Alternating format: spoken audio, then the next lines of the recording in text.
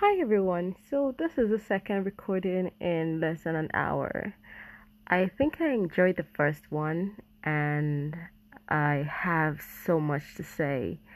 I could um be really quiet around people or not really say anything because I'm not comfortable or I don't want to be judged or I'm scared that I'm going to be saying the wrong things. So being able to do this faceless, right, will afford me that opportunity to be able to say exactly what it is I'm feeling and thinking. And since I promise I'm not going to edit any part of this podcast, then um, it would also give me the opportunity to do this, and it's do this purely and honestly, right? Maybe this might be the only time that I get to be honest with myself, like entirely honest, because everything I'm thinking in my head um, will finally, like, I can hear it back to know if um, possible I have been overthinking things or overdoing things and stuff. So, um, for my last podcast, we heard the buzzes, the vibration, the buzzes from the vibration buzzes, whatever it is. I was getting a text from a guy that I like, and the story of this man, it's going to be like a full podcast story, but this is someone that I like. By the way, I am in a relationship, but he doesn't know that because we've never had that conversation. But we have been physical, not like sex, like actual penetration and physical, because I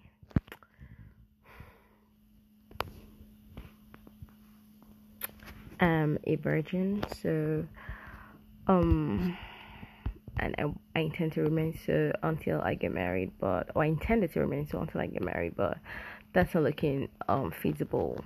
I'm probably just die virgin. So I told him that, or I asked him if he wanted to have sex with me on my 35th birthday next year.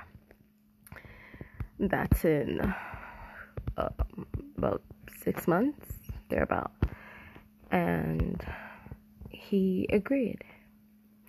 So, and that is on the condition that he's not married or in a committed relationship, and I'm not married or in a committed relationship. Like, we're still like as single as we are right now, even though I know that he's a man whore, but he's single. He's not committed to anybody right now. And so if he is that way by then, and if I'm the way I am by then we're gonna get it on. Right, because I made this decision. I mean, guys, good dick. Hmm.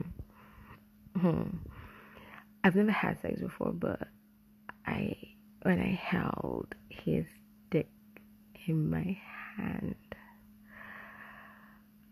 I just know, like, this is what I want inside of me for the first time. For some funny reason. I just knew, right? So, yeah, that happened.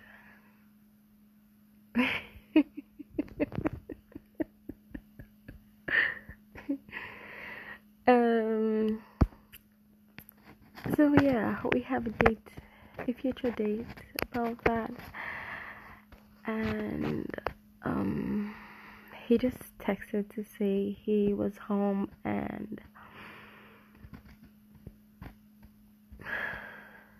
I I know what's gonna go down when I go there. I mean, we're gonna make out, we're gonna kiss.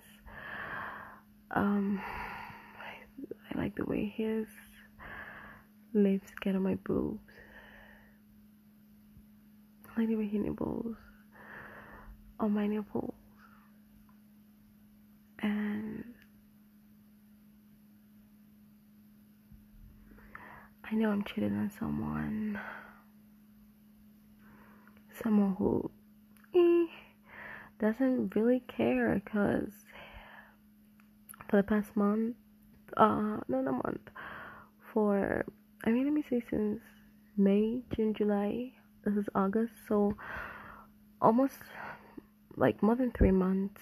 I could actually count how many times we've spoken because I was going through the pain, and he's just been comfortable not reaching out as often, right? And that's fine with me, you know. I think I gotta stop now.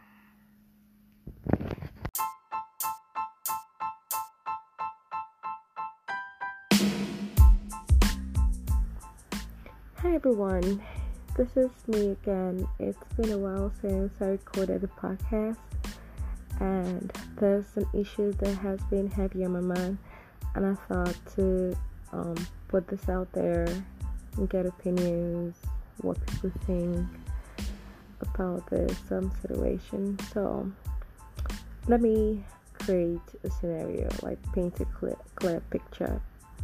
Let's say as a girl, right, you have a guy who's a friend.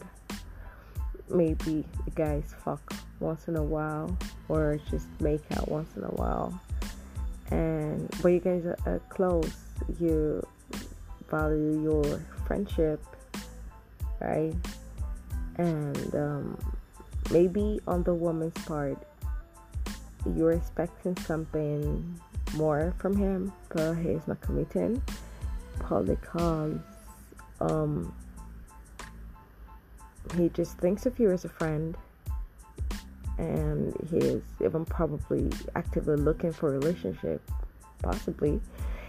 And so this person that is your friend, maybe once in a while he's going through some financial downtime, and out of what you felt was the goodness of your heart, you send him some money or give him some money, or he asks you, oh, babe, please, do you have like 5k, do you have like, and this is in Naira if this podcast gets to some parts of the country of the world, maybe he's asking for, hey babe, do you have 10,000 Naira, or do you have 50,000 Naira, do you have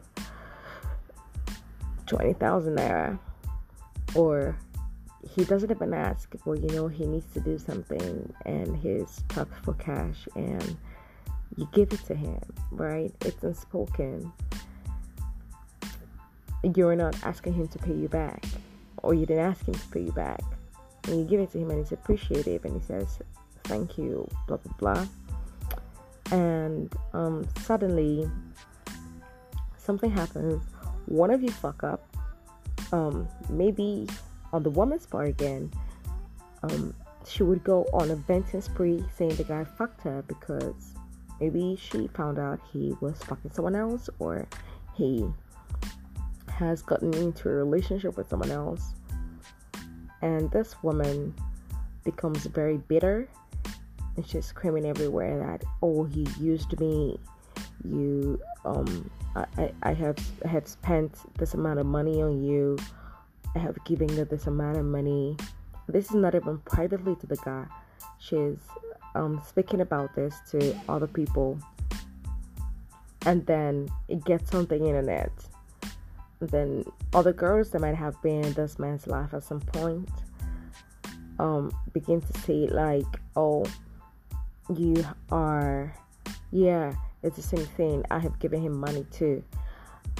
Yo, like, what I don't understand is, because I have friends like that, currently and in the past. Some of them I don't even talk to anymore. But I don't think I'd ever come out to say, oh, I've given you this amount of money, pay me my money. Or even if they're not saying pay me my money, they're like, oh, this guy, I have spent this amount of money for him or on him. I did this for him, I did that for him, blah blah blah. I don't even understand why that is, like, cause if everything was still good, if you were getting that occasional dick on the side, would you have to come out to say, you did this for him, and why didn't you say it when you did it for him, right? So it is what I would consider spoils of war. So even some of the people that I've done stuff for in the past was just like plain old friends, like we're just hanging out, and maybe I know that they're trying to do something, and of course I'm their friend, so they're talking to me about, oh yeah, this is what I'm doing, I have this amount of money, I have to complete this with this amount of money, and I'm like, okay, I have this, is this gonna help? Because you're friends with someone and you want to help someone, right? That's how I see it. And if things go south and we're not speaking anymore, or we fall out, I'm not going to go on the internet and start saying, you did this or you did that. Unless that man physically like put his hands on you. I don't even see how that is an internet discussion, right? Address it. You put your hands on me, and if you feel like you want to get the authorities involved because it's a crime, I think, yeah, then get the authorities involved. Keep the man's name off the internet, right? Get the authorities involved. That the Twitter is never. It's not a courthouse. Twitter has a lot of Twitter lawyers, has a lot of Twitter spectators, has a lot of Twitter defense and prosecuting attorneys, but it is not a courthouse. You wouldn't get justice on the streets of Twitter. Go to an actual courthouse. Go to the cops. Tell the cops this man put his hands on me. Right? I would never understand why someone would think slandering another person's name on the streets of Twitter is the best thing to do. If you have beef with that person, if you think that man owes you money, if you think that woman owes you money, go get your money from that person. You know what to do if you have your evidence that you loaned this person this money and this person is supposed to pay back. Then there are legal ways to get your money back, especially if you think that person can afford to give you that money back right now. There are legal ways to do that. But coming on the internet and then talking smack about someone that you once were friends with,